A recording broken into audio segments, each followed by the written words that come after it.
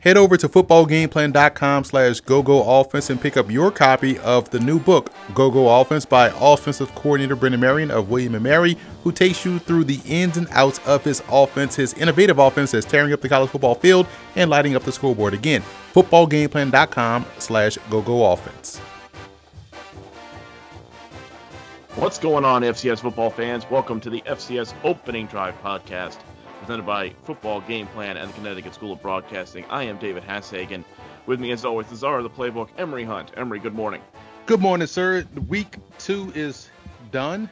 It's already about to be week 3, man. That's crazy how the football season comes, and as quick as it comes, it goes. The football season has already gotten underway. We had the NFL weekend kicking off this past weekend. Not so good for my Jets. It's going to be another uphill battle for the New York Football Jets. So what else is new? Anyway, folks, this is the Week 3 preview here on the FCS Opening Drive.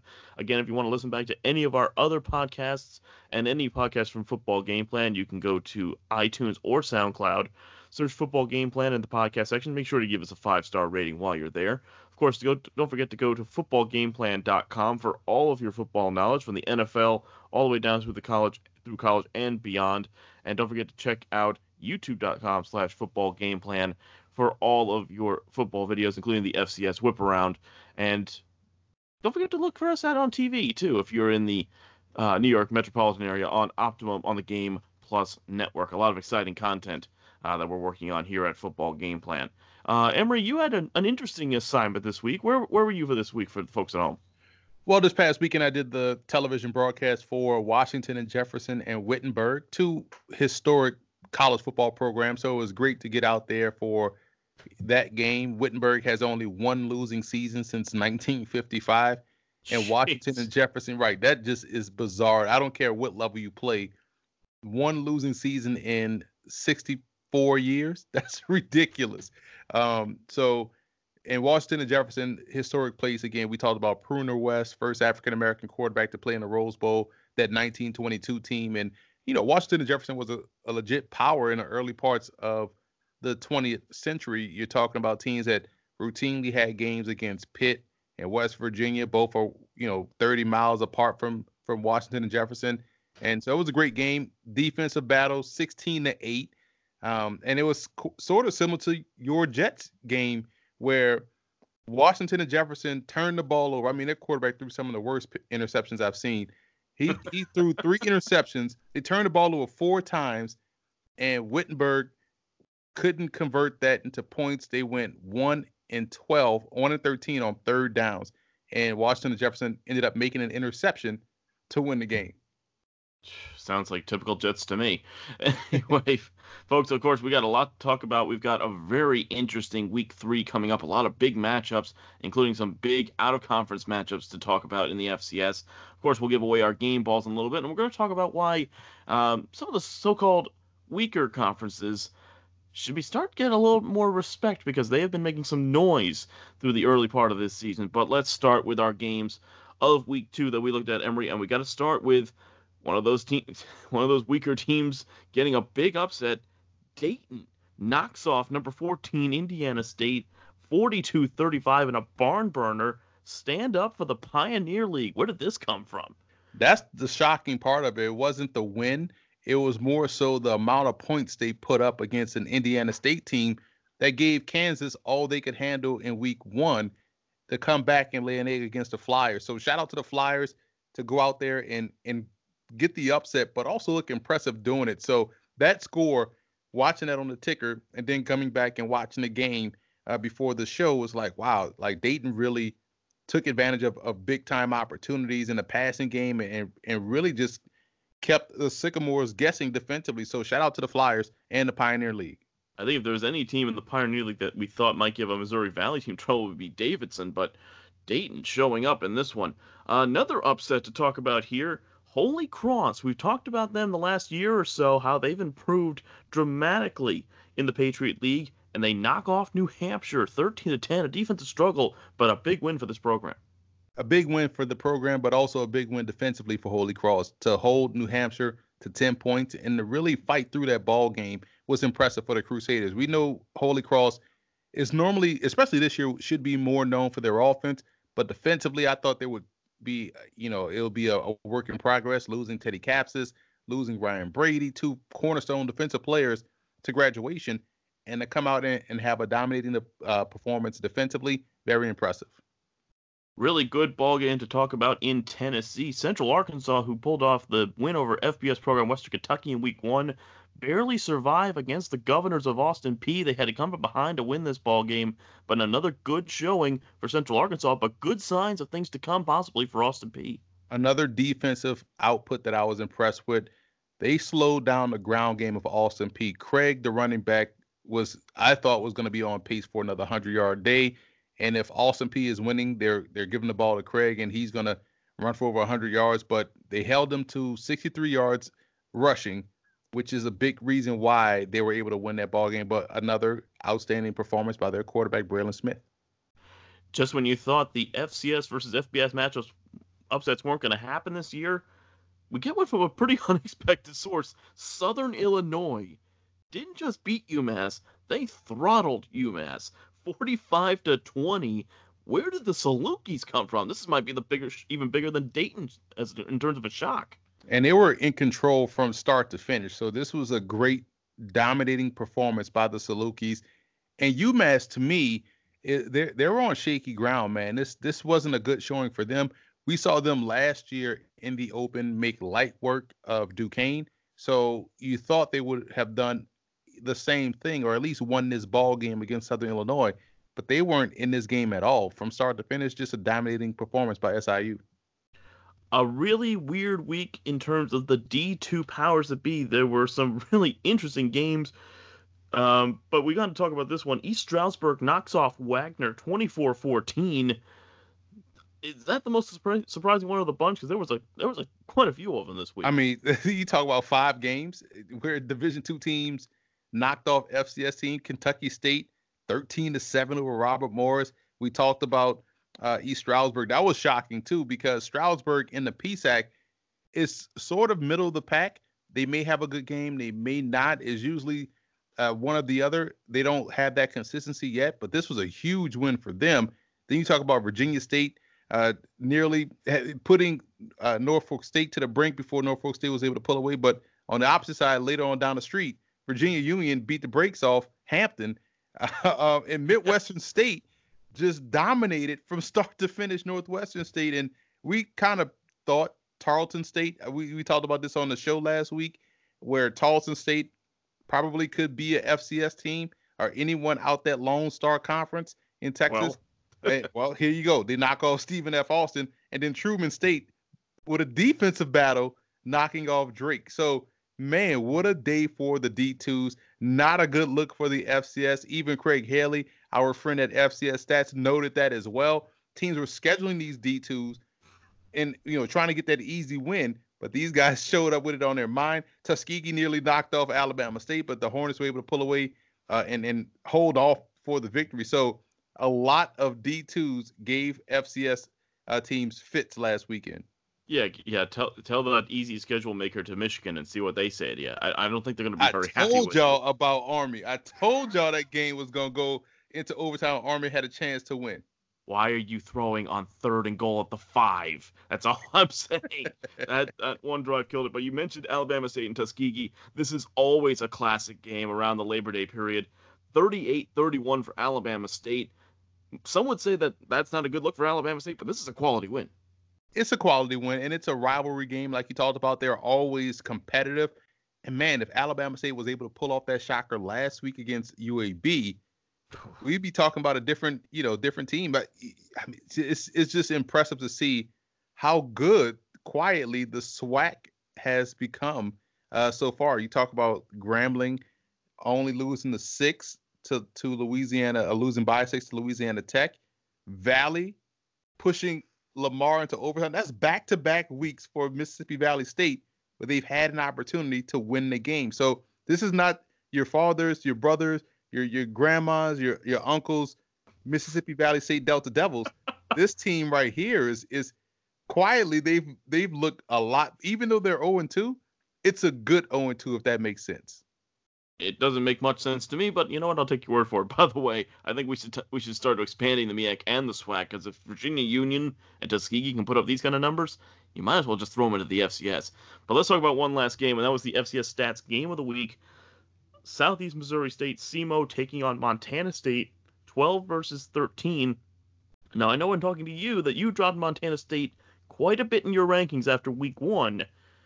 But Montana State showed up in a big way in this one. They win 38-17.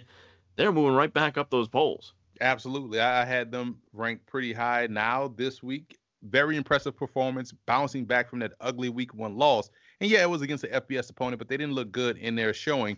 But this game, they dominated against Southeast Missouri State, who was coming off a very good win themselves. And this was a quality win that's going to yield itself positively on the back end when they're looking for playoff seeding, because it's not about who you beat, it's about when you beat them. And when they beat Southeast Missouri State, this is one of the top teams in the FCS.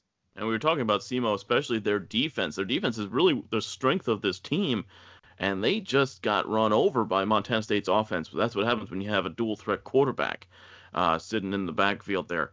Let's get into our game balls, Emory. I'm going to start, though, with the upset of the weekend, and that is Southern Illinois, and I'm going to go with their cornerback, Stone Labanowitz. What a name, by the way.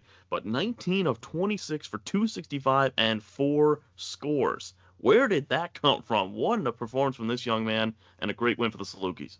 Yeah, great win for the Salukis. I'm going to go with the other upset of the week, Dayton over Indiana State. Adam Troutman, the Senior Bowl watch list tight end, 11 receptions, 132 yards, and a big-time win. You talk about a guy that made his presence felt, came in with a lot of hype, a lot of fanfare, and really was the star of the show in that upset. I'm going to go a little bit off the beaten path of this next one. I'm going to go to the quarterback from Idaho State, Matt Struck. Good game for him this week. They played an early game, 22 for 41 for 385, 4 touchdowns for the Bengals. Again, a lot of people thinking maybe this team could turn into a top 25 team. They certainly look good in the early going. Some defensive game balls I have here. First of all, you always got to give shout-outs to those that get shutouts. South Carolina State over Lane and Sam Houston State over Oklahoma Panhandle State. Yes, they're both Division II programs, but it's hard to get a shutout. Shout out to both of those teams for getting the goose egg on the scoreboard. And Daniel Reed Bennett, the defensive back for Elon, game-saving interception against the Citadel. Oklahoma Panhandle State. What a name. That's a mouthful. I'm going to go to a little bit off the beaten path again, though, for this next one. I'm going to go to the running back from Albany, Alex James. A workmanlike performance, 12 carries, 229 yards, somehow only had 1 touchdown. How is that possible? But 200-plus yards for a running back anywhere, especially in the CAA, that's something to keep an eye on later down the road. That's a long of 83 he had and 19.1 yards a carry. That's ridiculous. That'll work. And I got to go with the pair from Eastern Washington as well while we're at it.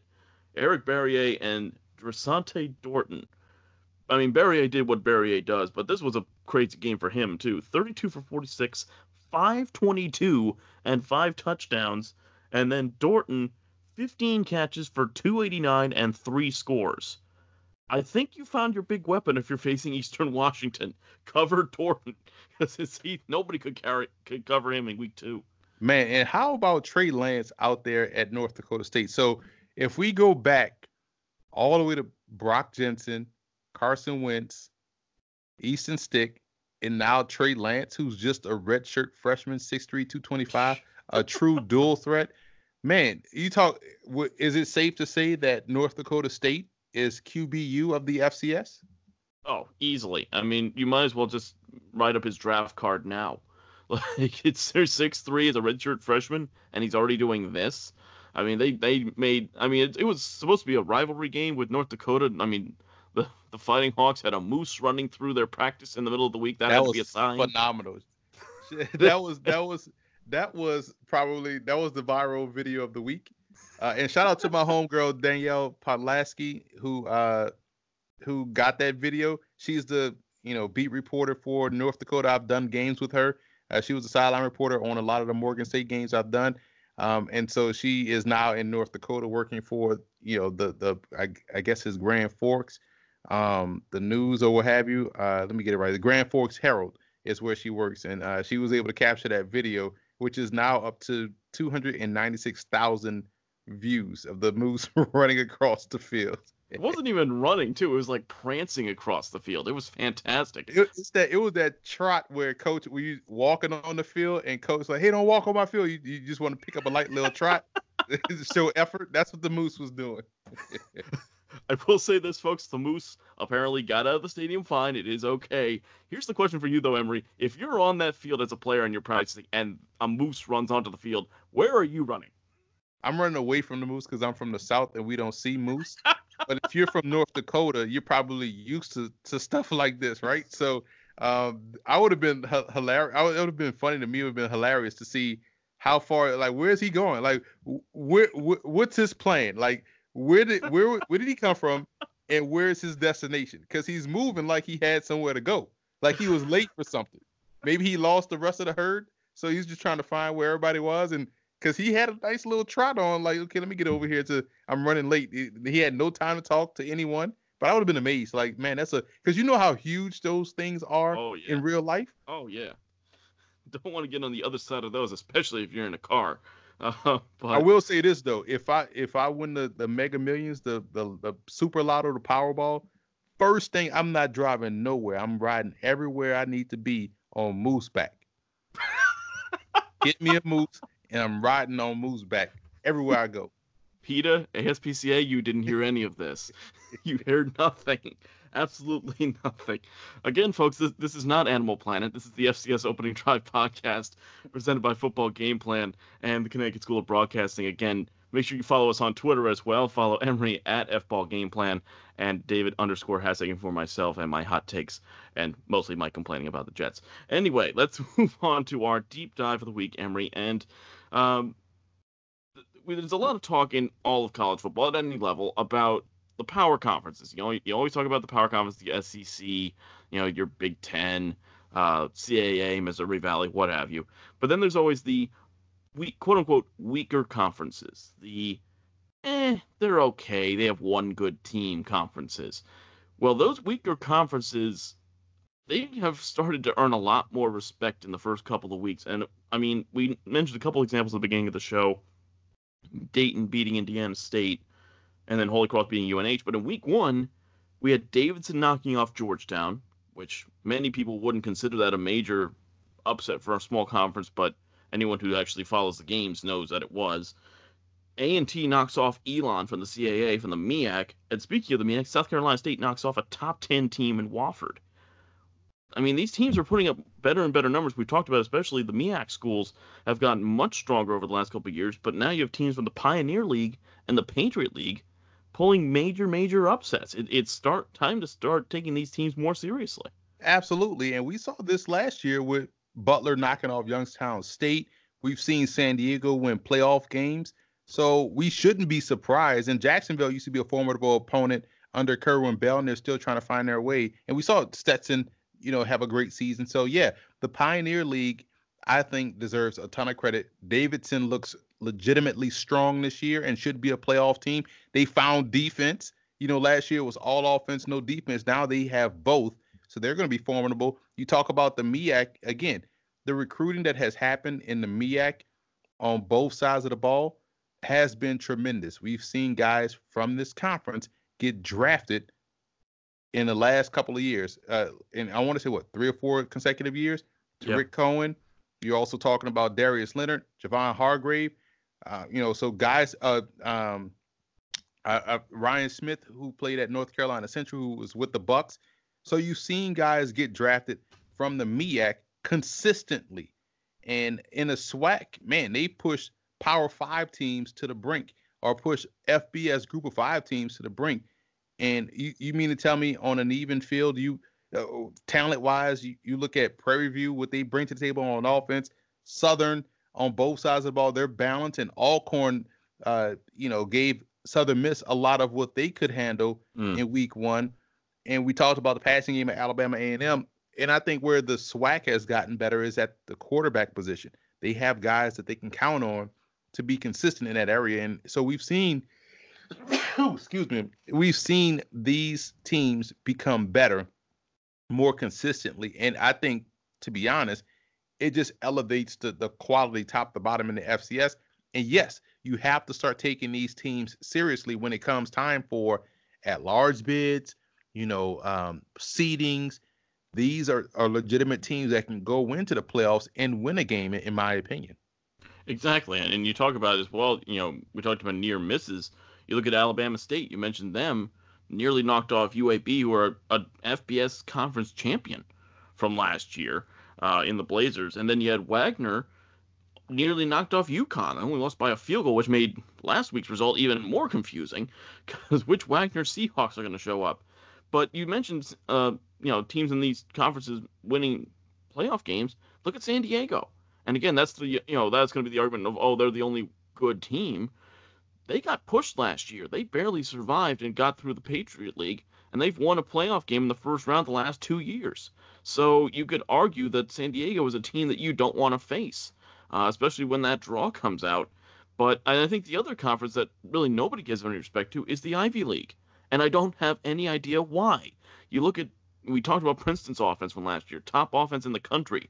Dartmouth's defense, easily one of the best in Division I, and the Ivy League has the most NFL players on opening day rosters as of last year with 24 of any conference in the FCS. But no, the Ivy League is a weak conference. It's absolutely terrible. It's only had 5 teams competing for the title last year with 3 weeks to go. But it's absolutely garbage. They're not in the playoffs. It's absolutely stupid.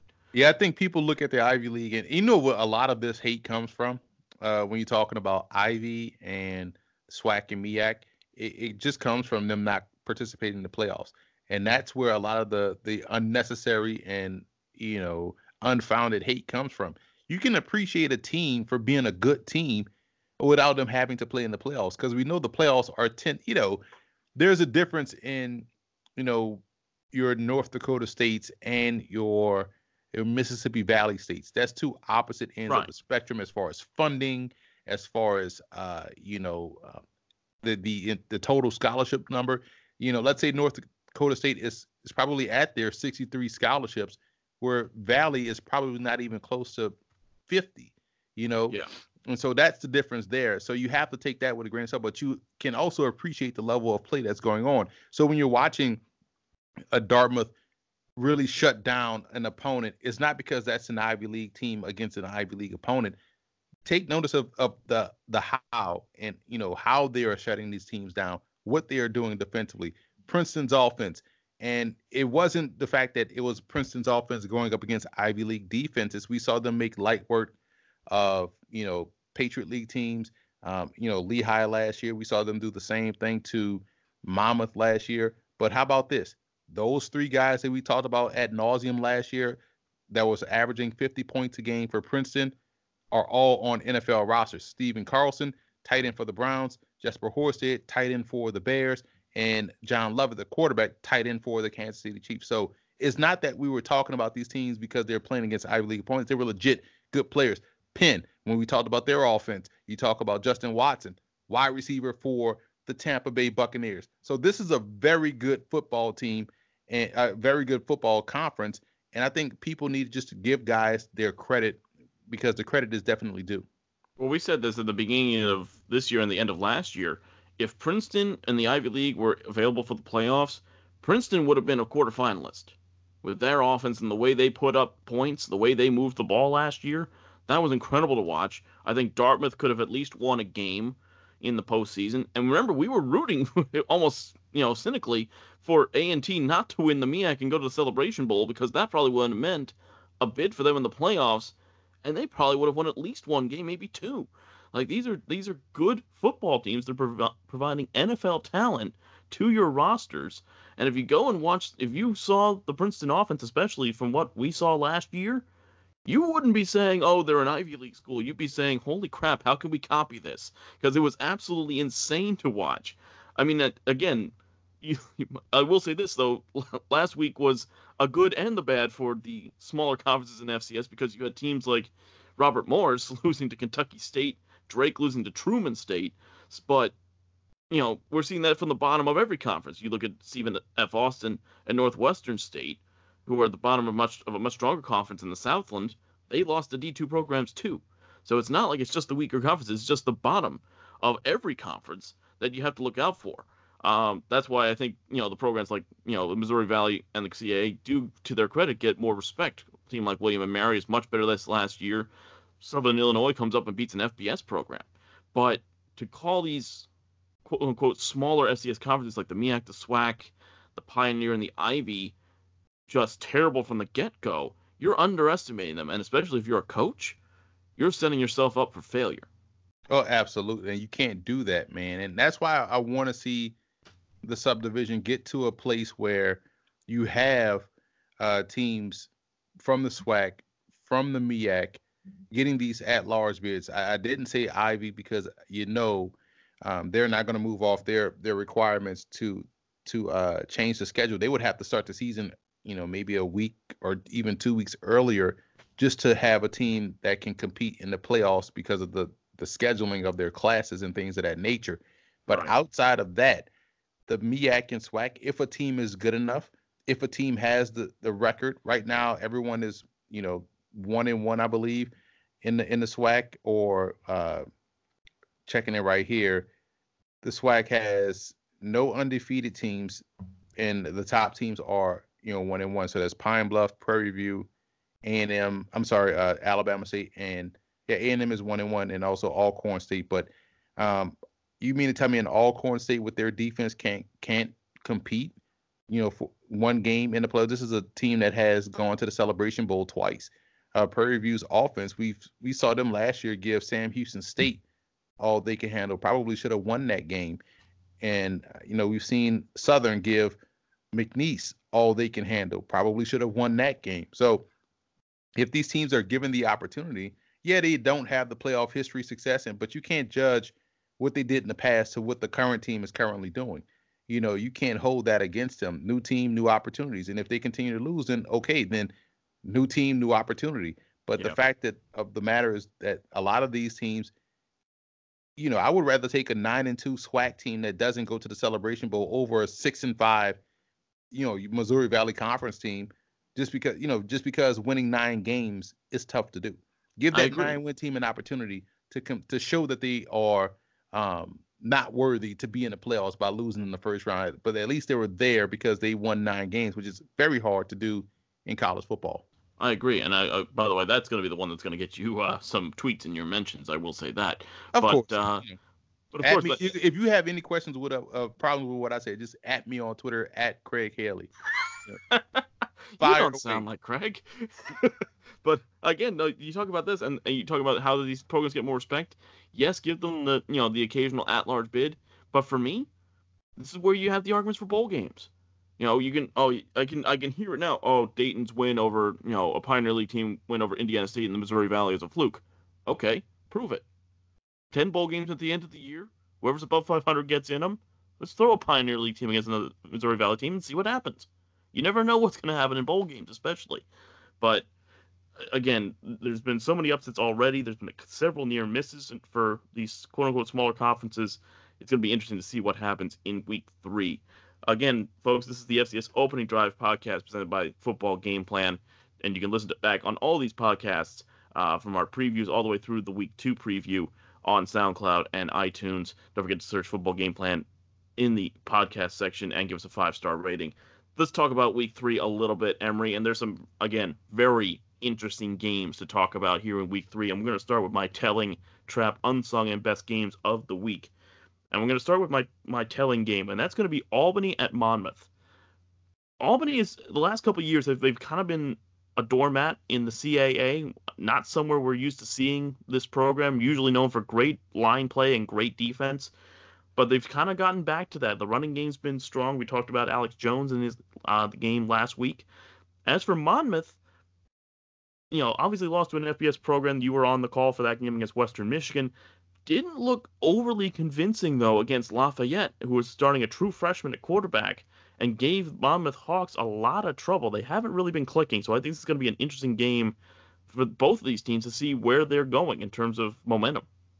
I agree with you because Albany, we know they can run the football. They have good point of attack play. This is a great challenge for Monmouth, who also can run the ball. Pete Guerrero has been phenomenal the last 2 weeks, and it's probably going to cross the 1,500-yard mark this season as far as rushing is concerned. So we should be treated to two outstanding tailbacks. And you're right, this is a telling game. I agree with you. That's a good call right there. Pete Guerrero, he looked very impressive in the last game. It must be the 10 pounds of pure muscle. Pure muscle. Pure underlying muscle. This is an inside joke, folks, that you will never get, but you know what? We do. Let's move on to the trap games. I've got 2 trap games to watch this week. I'm going to start with Kennesaw going away to Alabama State. Again, the so-called weaker conferences. Not so fast, my friend. Alabama State has looked very, very good in their first couple games. Kennesaw, they've looked very good as well. I will admit, they've looked very, very strong. I didn't know how strong they were going to be with all the losses they had, but they've looked good. The other one is in the Southland Conference. Central Arkansas has got to be riding real high right now. Nobody thought they were going to do anything. They knock off an FBS program. They get past a good team in Austin Peay. Oh, we don't have to think about Abilene Christian. Nobody thought about Abilene Christian last year either, and they ended up right around 500. Much better than people thought they were going to be. The Southland last year was a chaotic scene. We're going to see that again with this one. You're also going to see a lot of purple in this game too. Yes. Both teams wear purple. But yeah, I don't want to say a trap game because I still think Abilene has a lot of speed, but I can understand your reasoning here because yes, Central Arkansas is coming in riding high, and they could be feeling themselves a little bit, starting to read the press clippings, and this is prime spot for a team like Abilene to give them make this game a shootout. So we'll learn a lot about Central Arkansas's mental toughness in this one. My unsung game of the week, this is one not a lot of people are going to be paying attention to, but I think people should be. Youngstown State has looked really good. I mean, really good for the first 2 weeks. Much better than I think either one of us would have predicted, Emery. But this week they got an interesting opponent. They got Duquesne coming to town from the NEC. Duquesne is one of these teams where you don't expect too much out of them, and then their defense hits you, and all of a sudden you're thinking, okay, this is a much tougher game than I thought of. This one could be a really, really good defensive struggle between these two squads. Right, and people sleep on Duquesne, and Duquesne is one of those teams that went to the playoffs and won a game. So, we're going to see A.J. Hines, outstanding tailback from Duquesne, and Youngstown State's defense is looking very opportunistic once again. They look like the defense, maybe not from a pass rushing perspective, but from a playmaking perspective, the same defense that we saw a few years ago get to the national championship game. So should be a great game, very underrated matchup this week. And you got a never underestimate a game between Eastern Ohio and Western Pennsylvania. You see that all the time in the high school game, but this is actually a really big recruiting game with Duquesne coming out of Pittsburgh. Youngstown State's right there across the border. This is a really interesting game to watch. My best game of the week that we won't talk about later on is out of the CAA. JMU is obviously the favorite this year, again, in the CAA. But there are 2 teams that are coming up right on their heels, one of which took the crown last year, and that was UMaine. They've looked good at the start of this season. Now they've got Towson coming to call. This is going to be huge. We talked about Tom Flacco. He's a potential Walter Payton finalist for me. Going up against this Maine defense, they call it the black hole. So you're going to have a great quarterback against a tremendous defense. 2 teams ranked in the top 10, at least for me, in terms of the FCS poll. This is going to be a tremendous game and a big one in the CAA picture. I agree. I think this was almost a Stats FCS game of the week. I was talking with Craig Haley yesterday, and this was almost a choice because of what you mentioned. This is going to be a fantastic matchup, a pivotal matchup, and one that I'm pretty sure everyone will overreact to. Win or loss. Yep. Whoever loses is over. Whoever wins, national champions. So, expect opposite ends of the extreme in this. Should be a great game. And again, I think that a lot of the pressure is going to be on Ferguson, the quarterback from Maine. A lot of people are going to be talking about Flacco. This is his game to say, hey, I'm here too. He's had a good start to the season. So it'll be interesting to see how this one goes. Maine, they beat Sacred Heart 42-14, almost knocked off Georgia Southern. They only lost 26-18 to an FBS school. So Maine is strong again this year. Towson, we know what they can do on offense. Let's move into the rest of the games we're going to look at week 3. And let's start with the Stats FCS game of the week, and that is Eastern Washington at Jacksonville State. We mentioned Eastern Washington. They had a field day in their last game. They looked absolutely dominant in their second week game. Barriere is putting up crazy numbers. As for Jacksonville State, they went way down after they lost to Southeast Louisiana, but then they turned around and they soundly beat a very good Chattanooga team 41-20. Zara Cooper looked much better in the second game. This is a pivotal one for Jacksonville State if they want to remain as the power in the OVC. I can't figure out Jacksonville State, to be honest. One week you think, man, this team is completely overrated. The second week they're like, okay, this team can make a significant run deep into the playoffs. They just have to find that level of consistency within their game. And you're right, that was an impressive win last week against Chattanooga, who could potentially be, in a situation where they could upset Tennessee this week. We know how lowly the Volunteers have been this year. So that Chattanooga Tennessee game may actually be one that the Mocs could win. So this is going to be a big game for Eastern Washington and Jacksonville State. It's probably more of a telling game, in my opinion, if you ask me. I had that as one of my telling games as well, but not the top one. But by the way, if Chattanooga wins that game, you could be talking about the 0-7 Volunteers. Who would have thought that about a decade ago? That's crazy. But Jacksonville State, they kind of remind me a lot of A&T from last year at the beginning of the season, where you had one game where they're like, okay, they won the game, but they weren't convincing, and then the next one, wow, they lost that game, and then they turn around and say, oh wow, they win this one impressively. You have no idea, but I had them back in my rankings. I wonder how many people who just randomly dropped them from the rankings after one loss put them back in this week. Be interesting to see when the FCS stats poll comes out this afternoon at 12:30. Let's move on to another matchup of blue blood programs. Delaware hosting North Dakota State. No one can beat the Bison in the Dome, but when they get out of their dome, they can become a little bit vulnerable, and now they're taking on one of the traditional powers of the CAA, who's coming back to prominence in the Blue Hens. Who do you like in this ball game? Well, I'm going to go into my deep predictions and preview in the FCS kickoff. So a lot of these games I have already earmarked, but I will say this. This matchup last year was in the Fargo Dome, and I thought Delaware's team was stronger last year, had a lot more talent, pro talent, and I thought Delaware would pull off the upset. Boy, was I wrong on that one. And now they come out east, do the Bison, and take on the Blue Hens, who, look scrappy and look competitive, but how much of the revenge factor will be, set in their minds like, hey, this is what we tried to do last year. It completely did not work. And you want to see the adjustments when you play a team, a great team like North Dakota State. And obviously they're breaking in some new players, but man, we already talked about Trey Lance and his ability. How do they deal with that dynamic? So this will be an interesting game for the Blue Hens. It will certainly be that. Let's move on to another FBS versus FCS matchup. Weber State, again, one of these programs that's always in the top 10 that people kind of forget about. They take on Nevada.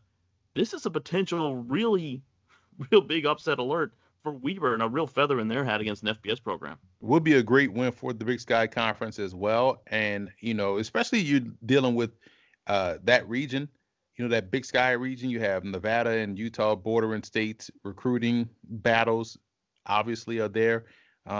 And for Weber, defensively, despite them losing, a lot of talent, they've been really good on that side of the ball. So interested to see how they compete against that Wolfpack offense. Moving on to another telling game for me, and this is an interesting one. Nichols will be traveling down to Prairie View A&M. Nichols, of course, had a really good year last year, won the Southland Conference, but Prairie View A&M is one of these teams in that SWAC West that's always going to be in this dogfight with Grambling and Southern. They have a great running back in Dewanya Tucker that somehow Nichols is going to have to slow down defensively. This could be a shootout.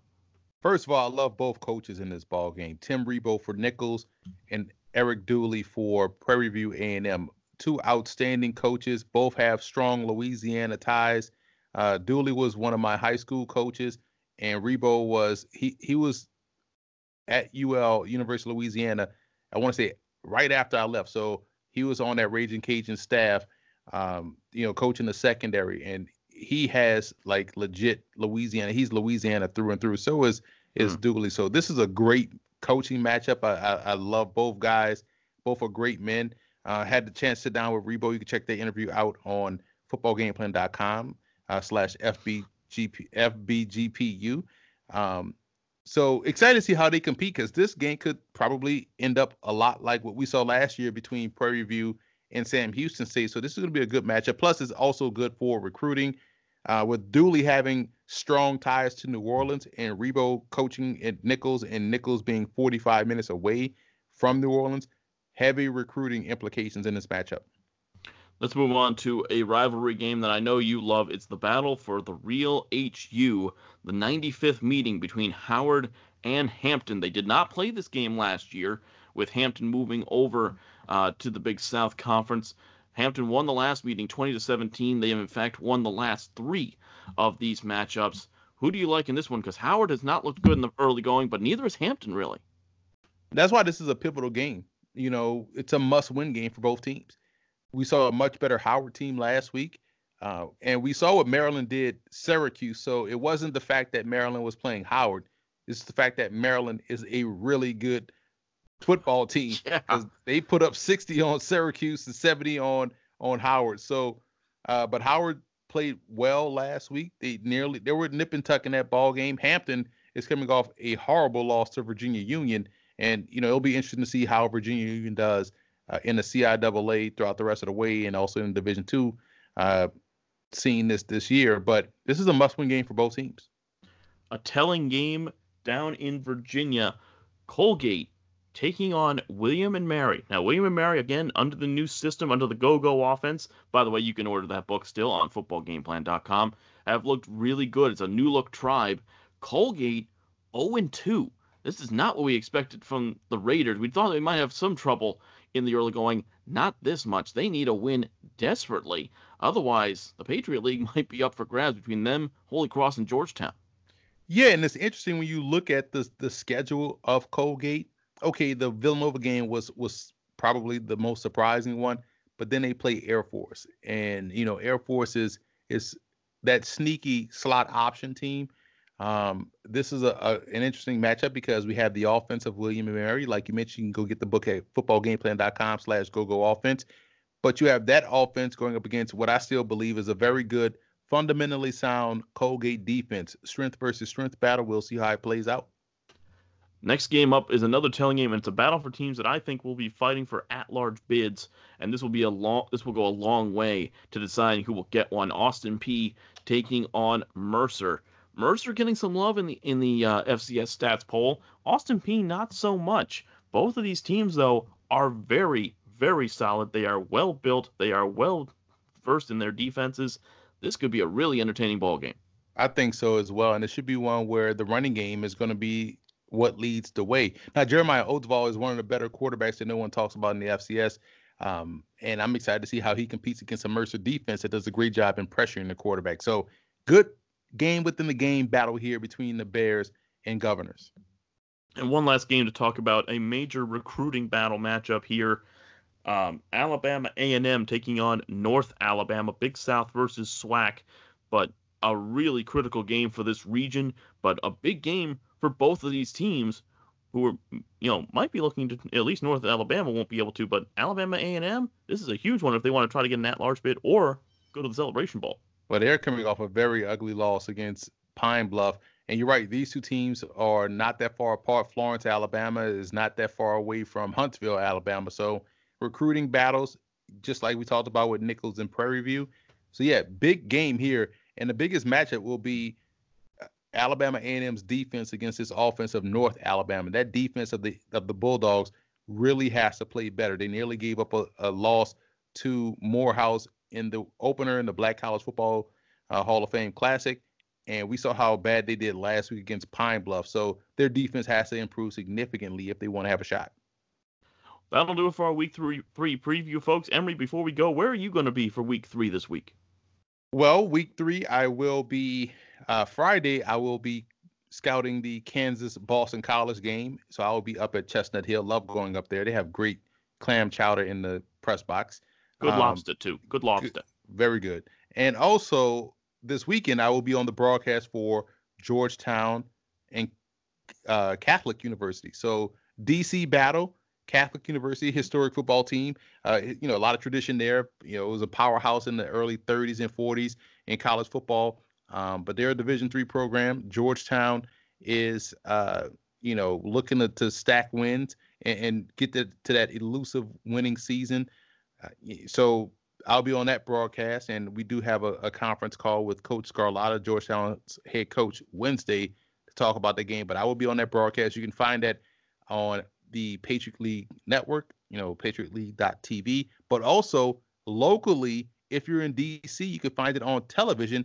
Go to channel 50, DC 50. We'll be on that network, which is great for Georgetown's first time being on, locally broadcast on TV in I want to say over a decade.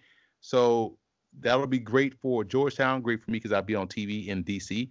But also, just should be a great game of crosstown rivals. Not really rivals, but Catholic University is, I want to say 8 miles away from Georgetown, 4 miles away, not that far at all, but that 4 miles in DC is probably 2 hours in traffic. So at least.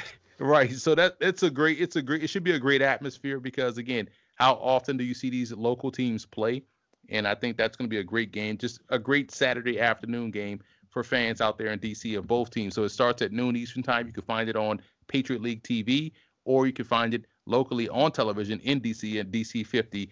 Just check your cable lineup for that, or your TV lineup for that, and see that game. And check out me and my play-by-play partner Jeremy Huber doing that football game. It was always a great time getting back there to Georgetown. This will be one of 2 games I have this year with the Hoyas. That'll be an interesting game for sure. A little NUMAC football coming your way with Catholic University. Again, folks, if you want to listen back on this podcast or any of our other podcasts on demand, you can go to SoundCloud or iTunes. Just search Football Game Plan in the podcast section, and you can listen to them there. Give us a 5-star rating while you're there. For any of your college football knowledge, don't forget to watch the College Football Tailgate Show if you're on the local area on Optimum, on the Game Plus network, where we talk everything from FBS all the way down to NAIA. So it's a really complete show. If you want our opinions on the Chattanooga-Tennessee matchup, you'll find more of that there for sure. Also, don't forget to check out the FCS Whip Around, where our correspondents will give you the breakdown on everything going on across all the conferences of FCS. We cover everybody here. And don't forget, you can listen in as well to our NFL coverage, the NFL All 32 podcast and TV show. Just go to footballgameplan.com and youtube.com/footballgameplan for all of your knowledge, great interviews, great coverage of everywhere football and where football makes sense. For Emory Hunt, I am David Hassagen. Thanks for listening in. We'll see you next week.